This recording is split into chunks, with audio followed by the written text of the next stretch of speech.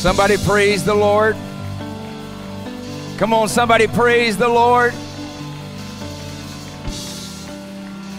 Oh, somebody praise the Lord. What a mighty God we serve.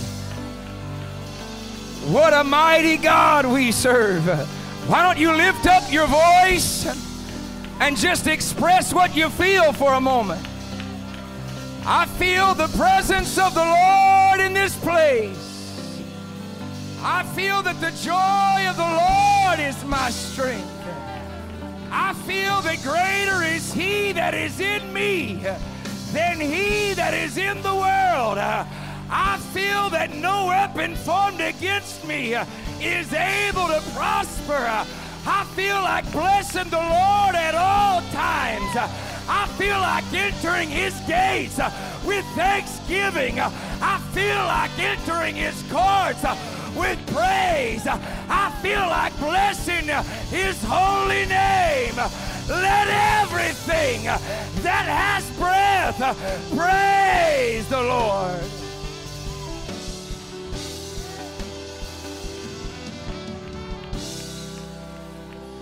I wonder if you just lift up your hands in the presence of the King as a sign of faith, as a sign of surrender, as a sign of expectation that says, God, I haven't come here with my agendas. I haven't come here locked up in chains. I have come here with an open heart. I relinquish my control to you, but I've come with a faith in your word, a faith in your name, that before I leave this place, I'm going to receive an anointing of your spirit and power inside of me.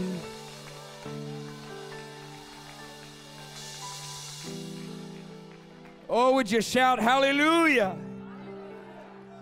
2 Timothy chapter 1, verses 5 through 8. Amen. It is good to be home. Amen. My wife and I are so thankful to be home at New Life Austin. Good to be with my covering, my pastor, Brother and Sister Shaw. We love them, and we love this church. And we just pause for a moment just to say thank you so much for your love, your support, and your prayers. It has meant everything to my family and I. We love you dearly. 2 Timothy and 1 verse 5 through 8 is a familiar passage of Scripture. Let's go to this word today. Paul says to his son in the gospel, Timothy, he says, when I call to remembrance the unfeigned faith, or the genuine faith that is in thee. Somebody say, it's in thee. Maybe you need to say, it's in y'all. That's a little better. That's the Texas translation. Which dwelt first in your grandmother Lois and in your mother Eunice, and I'm persuaded that it is in you. It's in thee also. It is in there. Wherefore I put thee in remembrance that thou stir up the gift of God, which is in thee. It's in you by the putting on of my hands. For God hasn't given us the spirit of fear, but of power. Everybody say power. Everybody say love. Everybody say a sound mind. Verse 8, be not thou therefore ashamed of the testimony of our Lord, nor of me, his prisoner, but be thou partaker of the afflictions of the gospel according to the power of God. I want to preach to you this morning where gifts are revealed. Where gifts are revealed. One more time, just wave a hand to the Lord and say, I'm ready for your word, Jesus. Everybody say, in Jesus' name. You may be seated. If you've got any more room on the monitor, pump me up. Amen. Amen.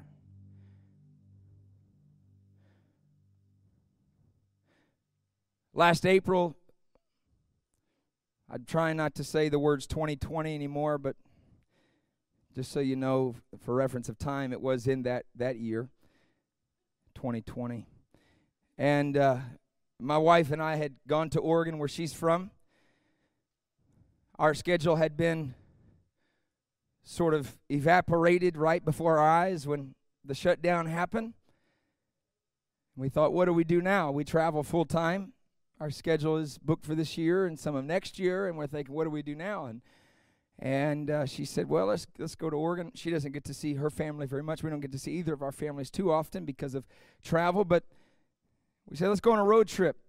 Drive from here to Portland, Oregon, where her dad pastors there, and we'll stop at some sites and see some things, And it was unfortunate as we set out on the journey, we realized everything was shut down.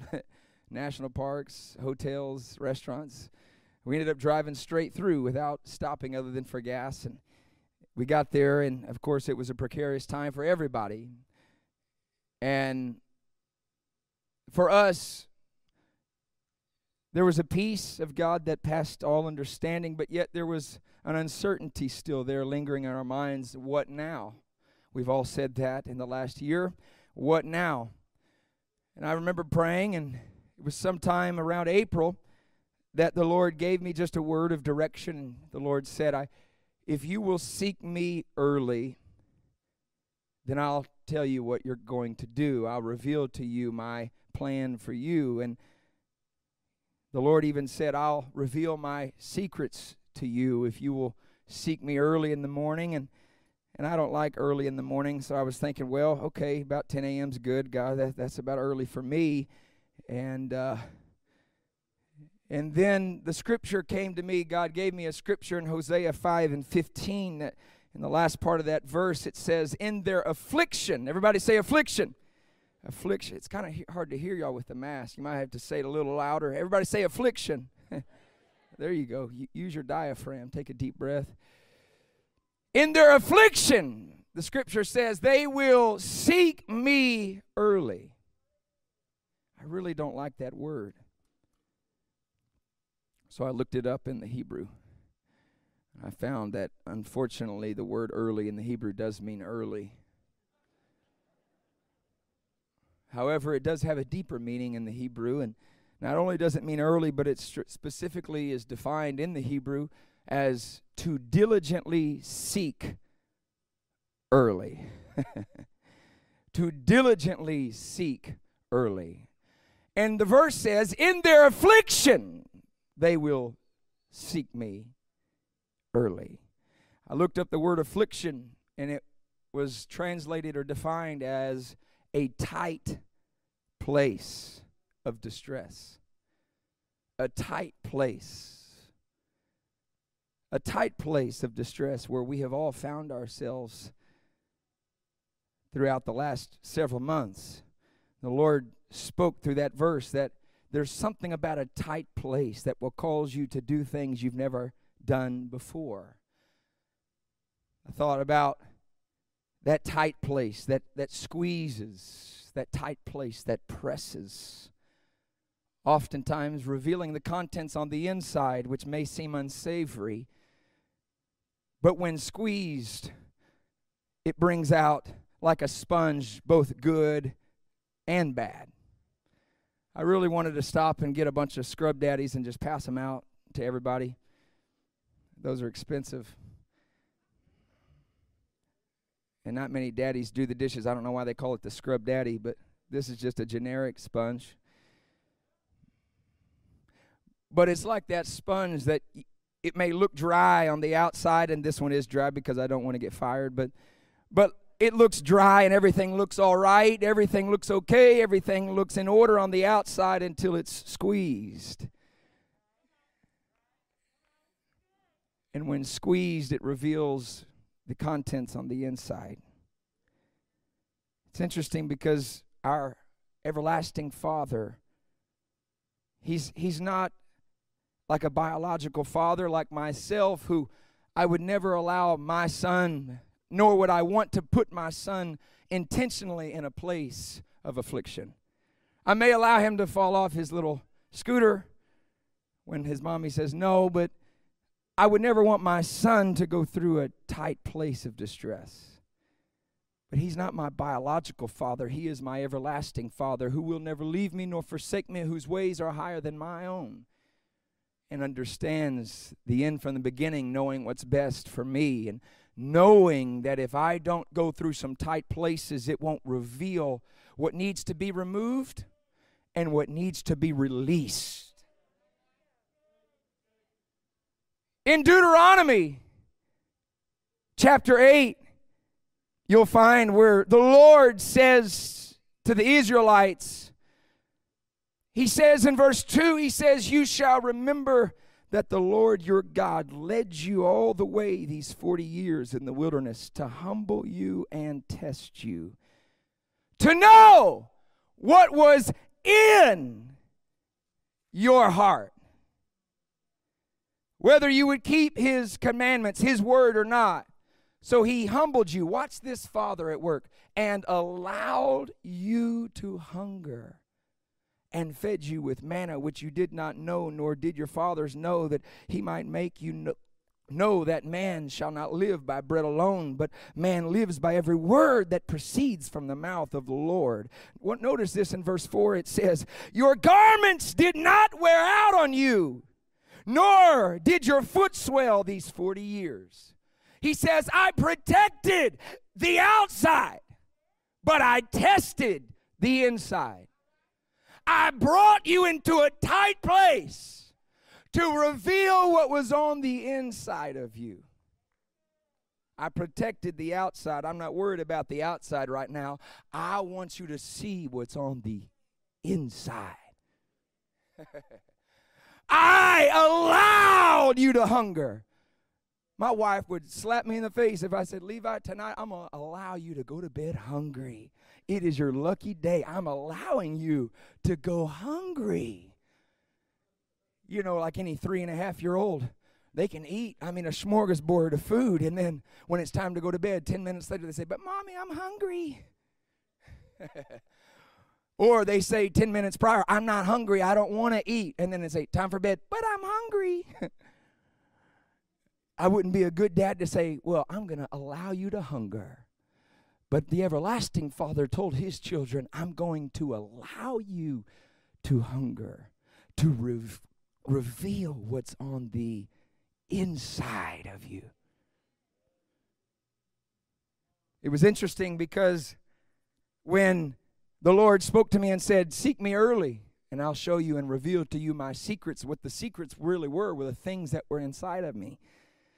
The first thing he showed me when I began, I set out to do 40 days of, actually I first set out to do 10 days of seeking the Lord early, and I failed my way through that and backslid 7 or 8 times trying to get up early in the morning, and felt less spiritual than I'd ever felt before. And then I made up my mind, okay, I'm going to do 40 days of seeking the Lord early, and the Lord revealed to me that when my schedule of ministry had evaporated, the Lord revealed to me in my tight place back in April that the main priority and motivation of my relationship with God was motivated by my ministry.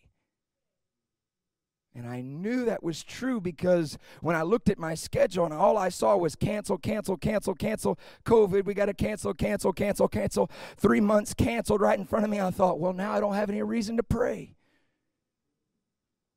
And I realized, oh my goodness, the main reason I was praying to begin with was for my ministry.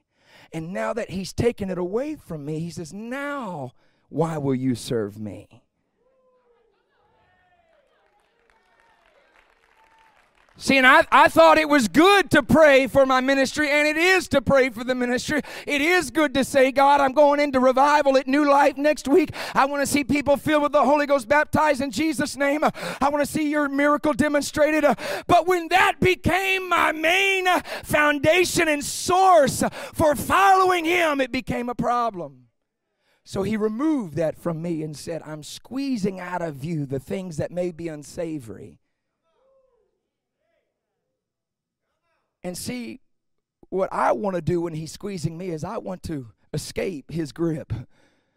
But if we hold on, after we see the unsavory things, you'll see the giftings and callings and purposes that have been inside of you all along. Because it was just on day one of the 40-day journey.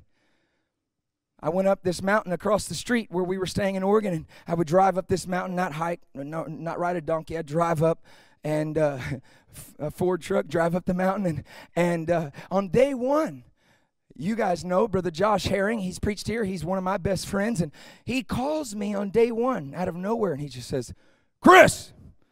I'm like, "Yes, sir." "What's up, buddy?" We talk all the time. He says, "The Lord has told me to tell you that when he gives you a dream and you see a bus, it will be a reference to ministry. Okay, bye." That's how our relationship is. On day 6, I was frustrated going up this mountain every day, and I hadn't seen angels. I hadn't seen the dead raised. I hadn't seen the fire fall like on Mount Carmel, or the glory of the Lord that consumed Moses. I hadn't seen what I thought I was going to see.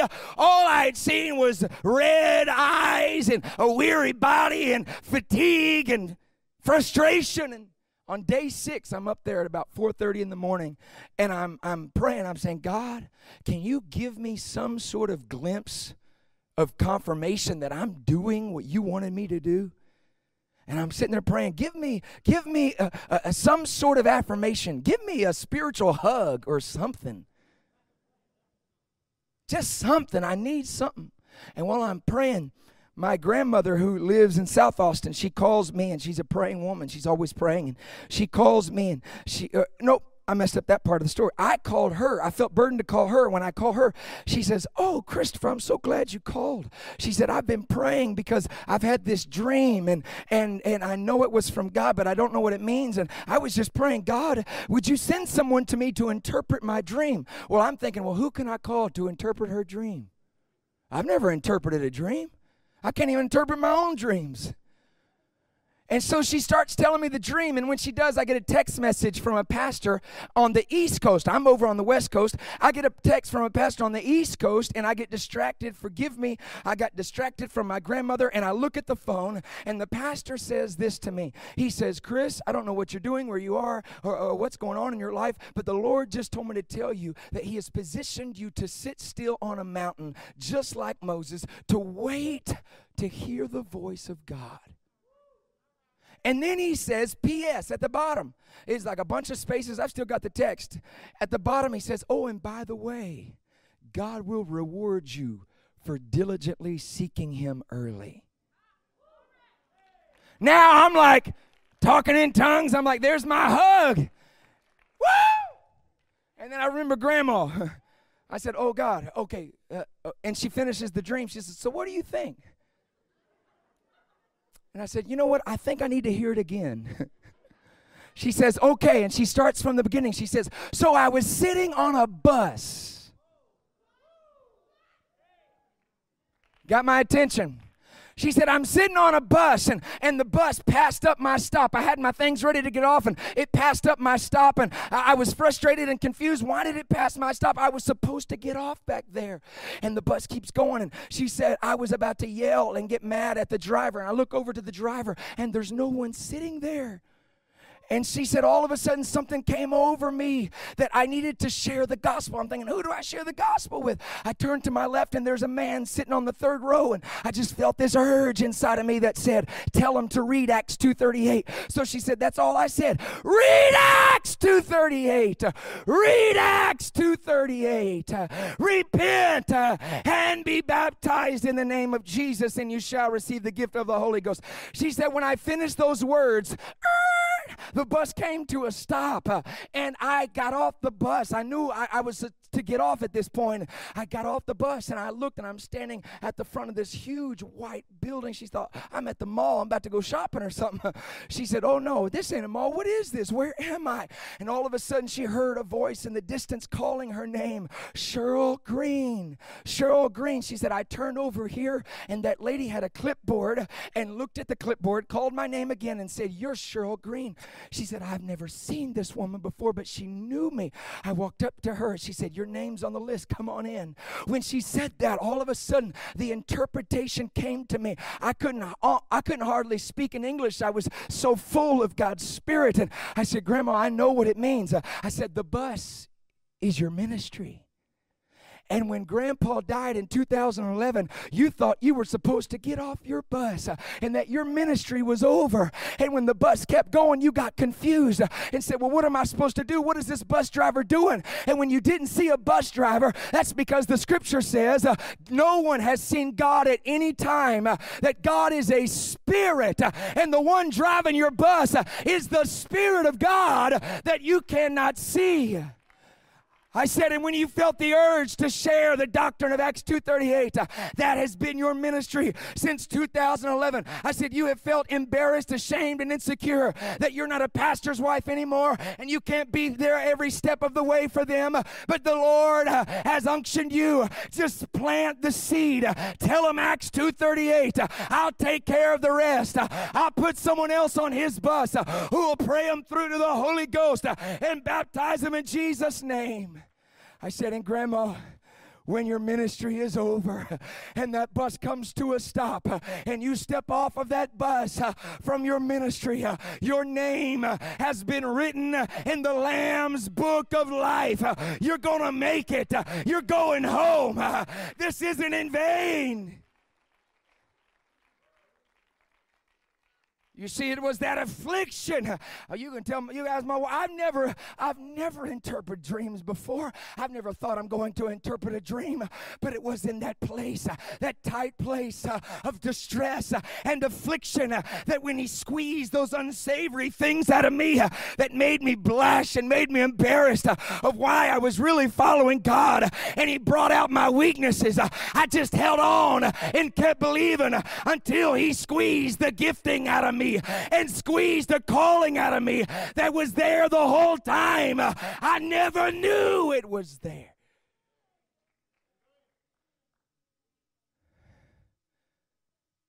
There's giftings inside of you right now. There's callings inside of you right now. That's why sitting right here, the majority of you have sat here week after week or sat online week after week and thought, there's something more for me.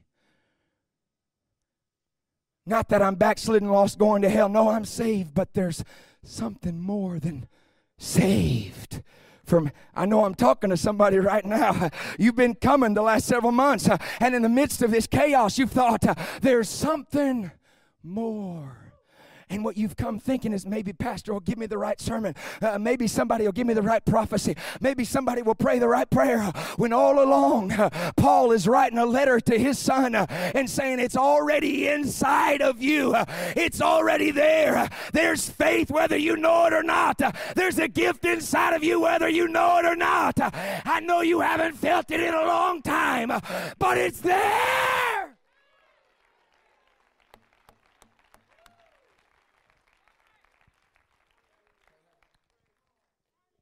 Somebody say it's already there. I got 28 more pages to go, but I just got to stop right here and minister in the Holy Ghost. It's already there. Yeah, but there's addiction. No, but there's calling. Yeah, but there's problems. I know, but there's a ministry that's already there. Yeah, but you don't know what I've been doing. I don't care. There is a calling that's already there. There's a gifting that's already there. You don't need a new calling. You don't need a new gifting. You don't need another faith. It's already there. We got to stop right here and lift up our hands and just stir up the gift that's already there for a moment. It's already there. Lord, stir it up inside of me. Woo!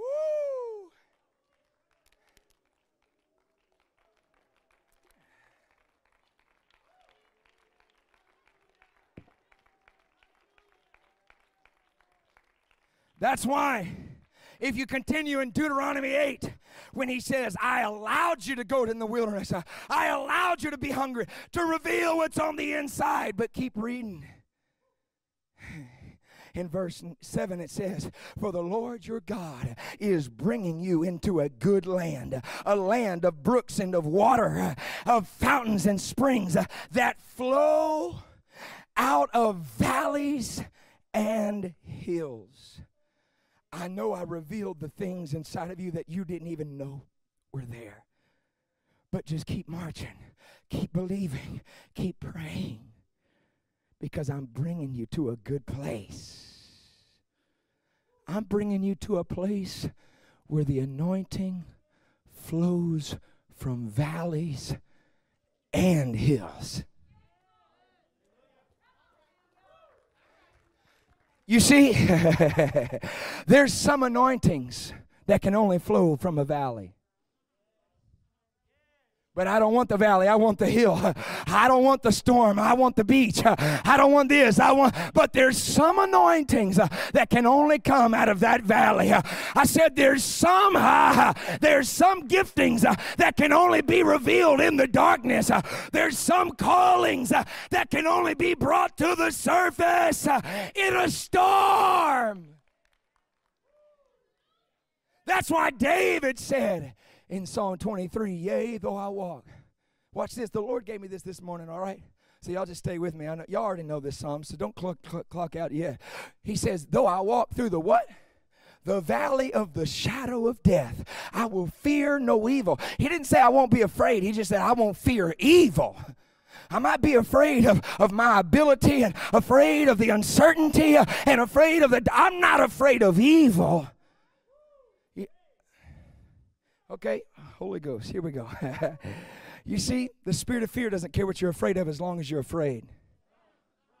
I find it hard-pressed to find an apostolic man or woman of God who is afraid of the devil these days. Even young people, especially at youth camps and different things, they're not afraid of no devil. I don't find spirit-filled apostolic people who are afraid of the devil anymore, but the devil don't care what you're afraid of as long as you're afraid. He says, you're not afraid of me anymore. I'll just make you afraid of each other.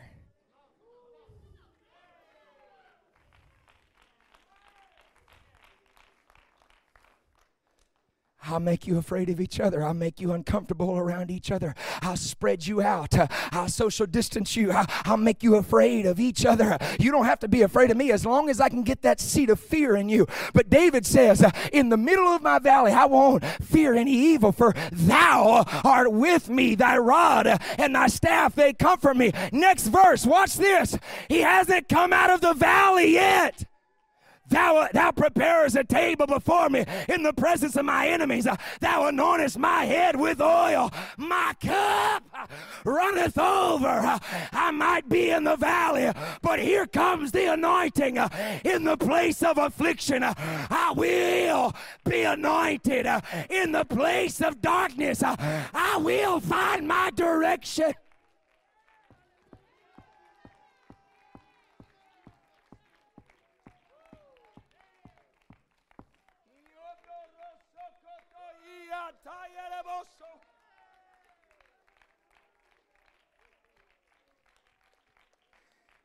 I may be in the valley now, but look out! The oil's about to flow from my valley. The anointing's about to shut. The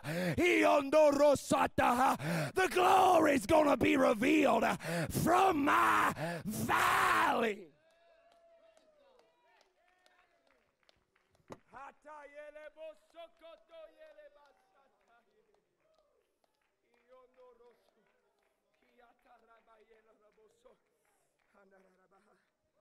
Isn't it crazy? Isn't it crazy? Saul of Tarsus becomes the Apostle Paul. Scripture says after he was called, he immediately starts preaching. But he was a rookie preacher, which is why the same day he preached, he was running from affliction. Acts 9, it's your homework. After he preaches mightily, whoa, man, I can preach. He's a rookie preacher because he hears a rumor, they trying to kill me. And he gets a few brothers and says, hey, y'all got to help me get out of here. And in the middle of the night, they get a basket and lower him down out the window so he can escape affliction. Jump ahead 7 chapters. He wants to go to Asia. God says no. But there's good churches in Asia. No. He wants to go to Bithynia. God says no. But there's great big churches in Bithynia. No. Go to Macedonia. What? Ain't no churches there. Go. He starts walking with Silas to the province of Macedonia. Arrives at a place called Philippi, and the Spirit says, right there, stay in Philippi. There's a church here. There ain't no church. Oh, there's about to be one. A few days later, after praying every day and fasting, they get arrested, beaten, and thrown in jail. Some God. But something happened from Acts 9 to Acts 16. He didn't say, hey, boys, let's bust this prison open and get out of here. Let's get a jailbreak going on here. We got to get out of this place. I got a church to build. No. Scripture says at midnight, in the time of affliction, after they had been beaten and shackled up and chained, they just keep on praying. They just keep on believing, and they start singing and praising God. And suddenly there came a great earthquake that shook all the foundations. All the chains were loosed, and all the prison doors were open.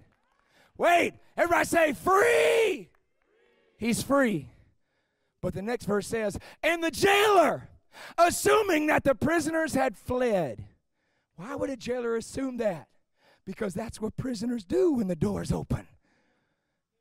But that's not what apostolic, Pentecostal, Jesus name believing people do.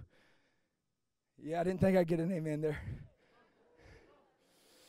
Because Paul learned something through those 7 chapters. Affliction is my greatest place of anointing. Opposition is my greatest opportunity. The jail doors open and the jailer starts to kill himself, and Paul says, don't harm yourself. We are all still here. All right, I'll preach it. We are all here. We're still, not just him and Silas, but they must have converted some of those prisoners while they were there, because the prisoners didn't leave either. Paul, Silas, and now their prayer warriors, their disciples, stayed there at midnight while the prison doors were saying leave. But God was saying stay.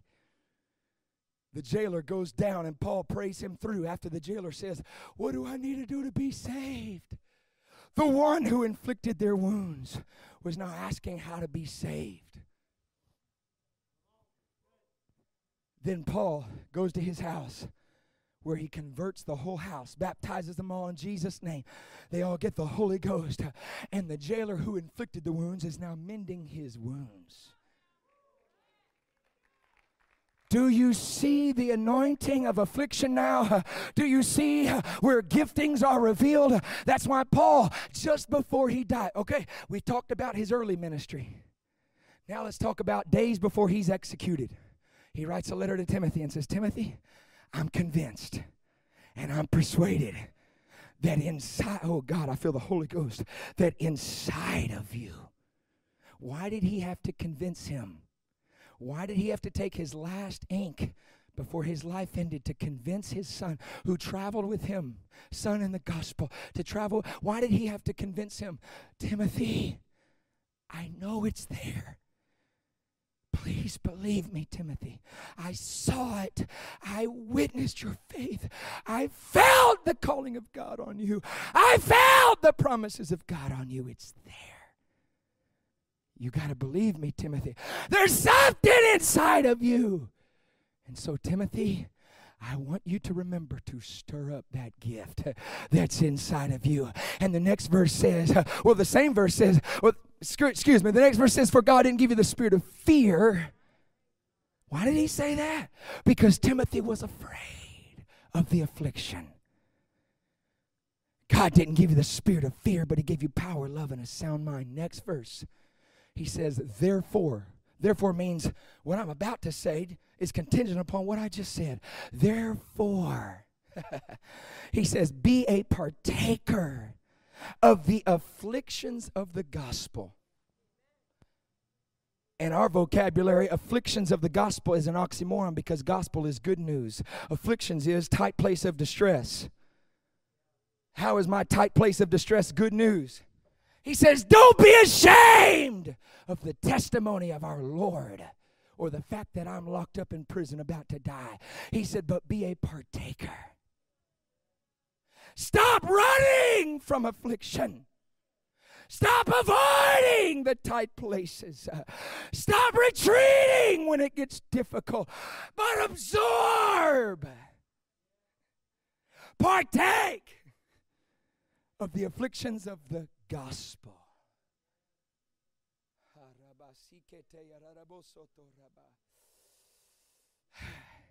According to the power of God. Wow. That's why throughout Paul's letters, he started writing about the afflictions. He started writing about the sufferings and all that he's gone through, but says, I didn't give up the race. I pressed toward the mark. He said, I wanted to know him in the power of his resurrection, but before I could know that, I had to fellowship with him in his suffering. I used to avoid affliction. Once they let me down out of the hotel in the middle of the night, but after a few years of learning, I realized that my greatest testimonies came out of my deepest valleys.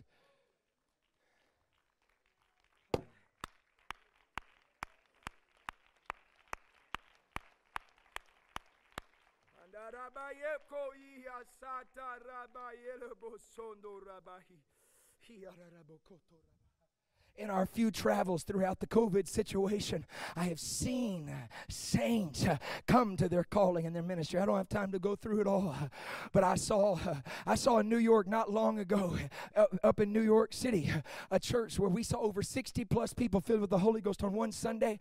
But the second greatest testimony of that was the saints who were coming up to me saying, Brother Green, I've never prayed one person through to the Holy Ghost, but today I prayed 7 people through to the Holy Ghost, and it was like so easy. It was so instantaneous. The moment I laid my hand upon them at Pastor Steve Hansen's church in Portland, Oregon, we were there every 6 months doing revival, and I've never seen this in the last 5 years of preaching for him.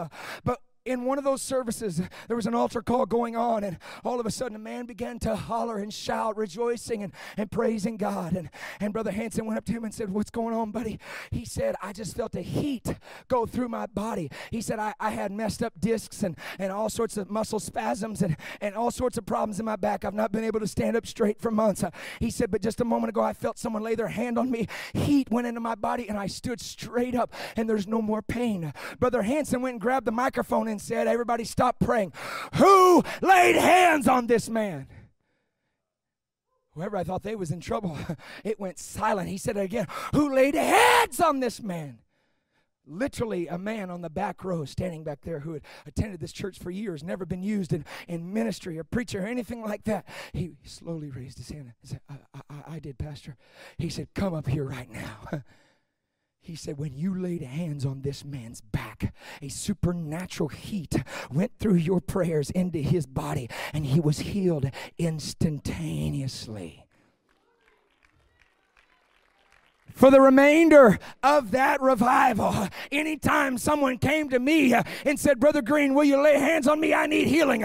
I said, no, I won't, but I got someone who will. I'd go grab that saint and say, lay hands on them. They need healing in their body. Why? Because there was a gifting inside of you that through this affliction, through this stress, God brought it to the surface. Would you stand to your feet and somebody just worship the Lord for a moment?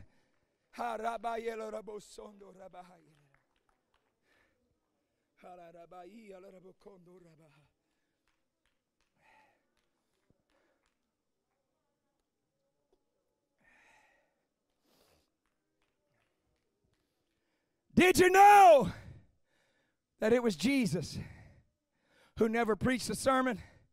Hadn't started his ministry yet. In fact, when the Pharisees said, when are you going to reveal yourself to us, your glory? He said, oh, I'm going to do all that, but first I must suffer. Jesus said, but first I got to suffer. He was baptized by John the Baptist, got up and went into the wilderness, away from the ministry. 40 days he fasted, a tight place of affliction. The affliction revealed his temptations. For he was tempted 3 times in that place of affliction. The wilderness revealed his temptation. But in the same token, the wilderness revealed his power and glory. For the scripture says in Luke 4, it says that he came out of that wilderness in the power of the Holy Ghost. 15 says, and he taught in their synagogues, being glorified of all. He steps up to a synagogue to teach, and the scripture says he grabbed the scrolls and started reading and said, the Spirit of the Lord is upon me. I've been afflicted for the last 40 days, but 41. The Spirit of the Lord is upon me because he's anointed me to preach the gospel to the poor. He sent me to heal the brokenhearted, to preach deliverance to the captives and recovering of sight to the blind, to set at liberty them that are bruised, and to preach the acceptable year of the Lord. It was that tight place that revealed his glory. He embraced. Our affliction of April revealed to me when God began to squeeze, you're following me for the wrong reasons. But keep following me and I'll show you what else is inside. And God used me to interpret a dream. Most of you know by now that in November, my wife gave birth to our baby girl at 24 weeks pregnant. And she lived for 16 days having no issues, no problems. But she was in NICU, and she was passing every test and going over every hurdle with flying colors. And on day 16, the doctors called and said, you got to get here. Your daughter's dying. We can't revive her. And we got there to find our daughter gone. She died before we could get there, and we held her small little body as it got colder and colder for 6 hours. Broken. My wife, strong in the Lord, after about 5 hours, she said, we're not leaving this place until we can praise God, for he gives and taketh away. We laid baby Sancy Ray down for the last time. I went through days where I couldn't pray. Since November the 28th, there have been days that this preacher has not prayed because I didn't know what to say. Because of the brokenness I felt, embarrassed and ashamed of how broken I was when I thought I was so strong. I could go through hell. I could go through anything. And I go through this and I'm shattered pieces on the ground. And after a couple weeks, I finally feel the presence of the Lord come to me and say, you don't have to intercede. You don't have to travail. You don't have to run or shout. Just sit with me and talk to me. And the revelation that's given me strength right now, other than the fact that your prayers and our pastor's covering and our family and those that have covered us with strength, support, and love that has gotten us through, the revelation is this. In this tight place of affliction, there's going to be a gifting inside of me that comes to the surface that I never knew was there. And standing here on this day, I can't tell you what that gifting is yet, but I know that there's something deep down on the inside of me that this tight place of affliction is going to bring to the surface. And I can't wait for that day where I can turn around and make sense of it all and say, that's what it was for, God. That's why you were squeezing me. That's why I went through a storm. I didn't know your anointing could flow in a valley this deep. But I look forward to that day when I feel that anointing flow in the deepest valley of our lives. Would you lift your hands? Some of you going through the same type of valley. Would you close your eyes? Those of you that have been going through a darkness the last several months. Would some of you close your eyes and begin to lift up your voice for those of you who feel the pressure of that tight place of affliction? And there was something in your flesh that said, I want to escape. I don't want to be squeezed anymore. I don't want to be broken anymore. But there's a voice of God crying out saying, just stay here a little longer. Will you just watch with me in prayer one more hour, as he said to his disciples? Will you just stay here? This Garden of Gethsemane, this place of pressing, it'll reveal something in you. It'll reveal a gifting in you. Come on, somebody, just lift up your voice.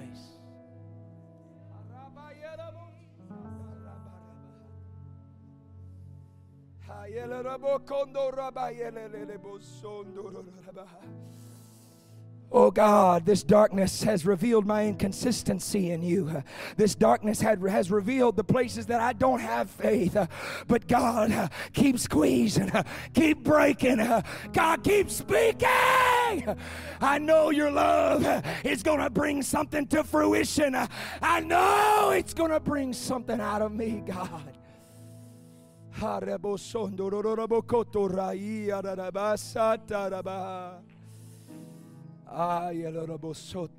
don't know what this means, but I feel an anointing of holding on in this place. I feel an anointing of just holding on. You say, I've not gone forward. I've not prophesied. I've not ministered. But you have held on. You're still here. You might have gone back just a little bit. You might have stopped praying for a season. But there is an anointing of holding on in this place. The Lord wants to pour out His Spirit upon you.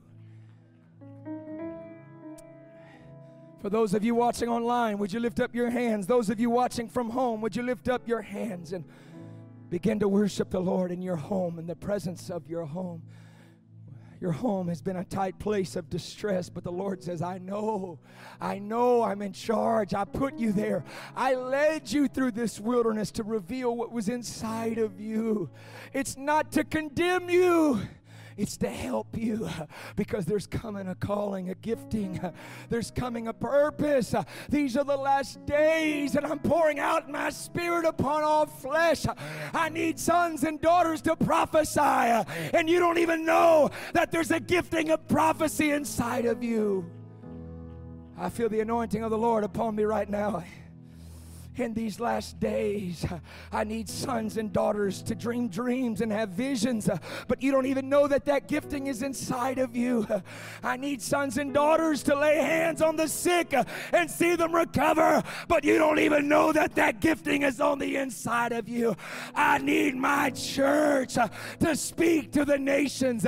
I need my church to be the salt and light of the world, but you don't even realize what's on the inside of you until you let me squeeze it out. Come on, let Him squeeze that spiritual gifting out of you. Let Him squeeze that calling and purpose out. Somebody grab your family by the hand if you're here with them and say, come on, let's go to the altar right now and let's declare unto the Lord, we're not leaving your throne. We're not leaving your valley. We're not leaving your storm. You said we're going across to the other side. And although I'm in a storm right now, I'm believing in your word. We're going through. We're holding on. We're not letting go. We're not going back. But I'm lifting my eyes unto the hills. I'm lifting up my head to the redemption that's coming unto me. Come on, there's some giftings coming to the surface today.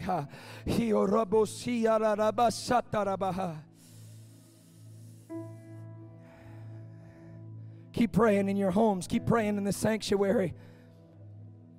If you need to go, you're dismissed, but I want to give a call to this altar right now. I wonder if there's some families, husbands, wives, fathers, mothers. If your children are here, I wonder if you're comfortable with coming to the front. I want you to come to the front right now and stand as a family, as a unit, stand as a body of believers. I want you to come to this altar today, and I want you to rededicate your commitment to the Lord that says, God, whatever you put me through, whatever you take me through, I may not feel like going forward, but I declare in my spirit I'm going forward with your grace, with your mercy. For those of you that want to pray in your seat, I want you to join us in prayers. You lift up your hands. Those of you at home, please don't log off this. Keep praying. Build your house into a house of prayer right now. Grab your family, your friends, whoever's with you. Let's go through. I can't do this by myself. We got to do this together.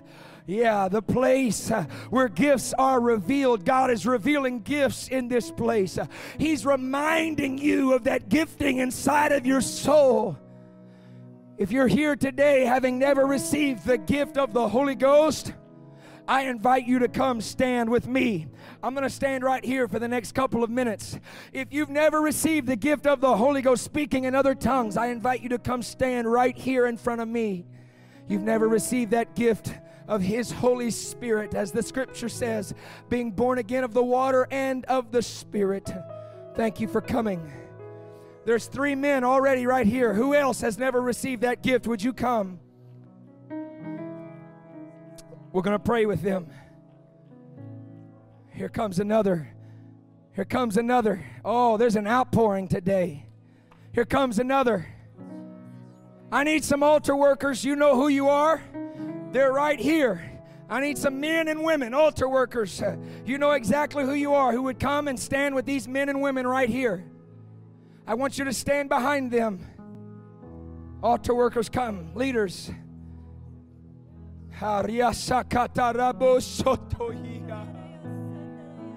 Woo! I feel the presence of the Lord in this place. Somebody just reach out unto His Spirit. Reach out unto His Word. Come on, go beyond today. Go beyond today. Go beyond today.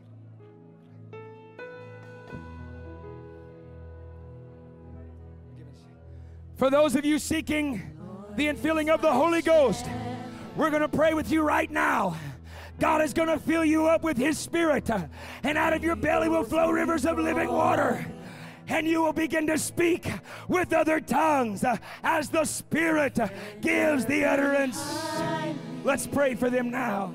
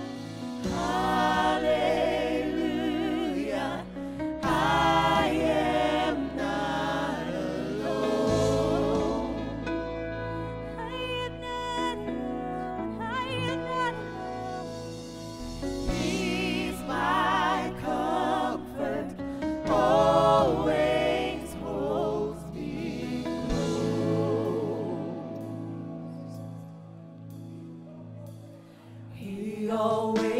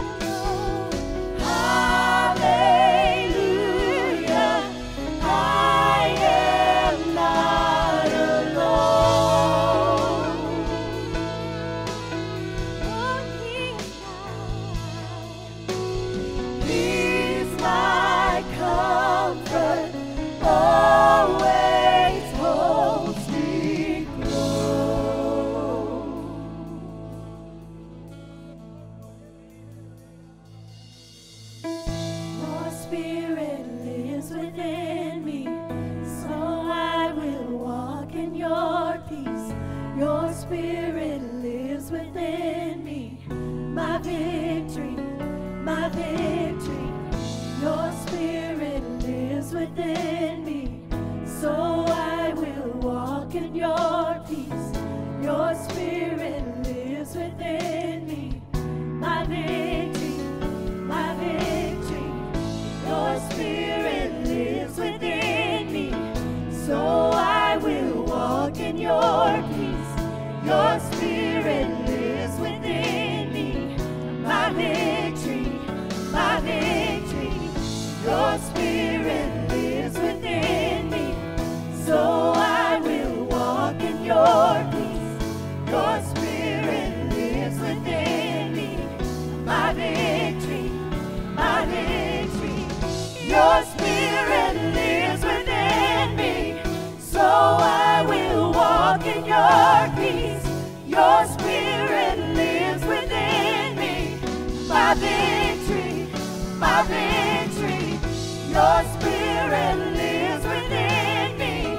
So I will walk in your peace. Your Spirit lives within me. My victory, my victory, my victory, my victory, my victory, my victory, my victory, my victory.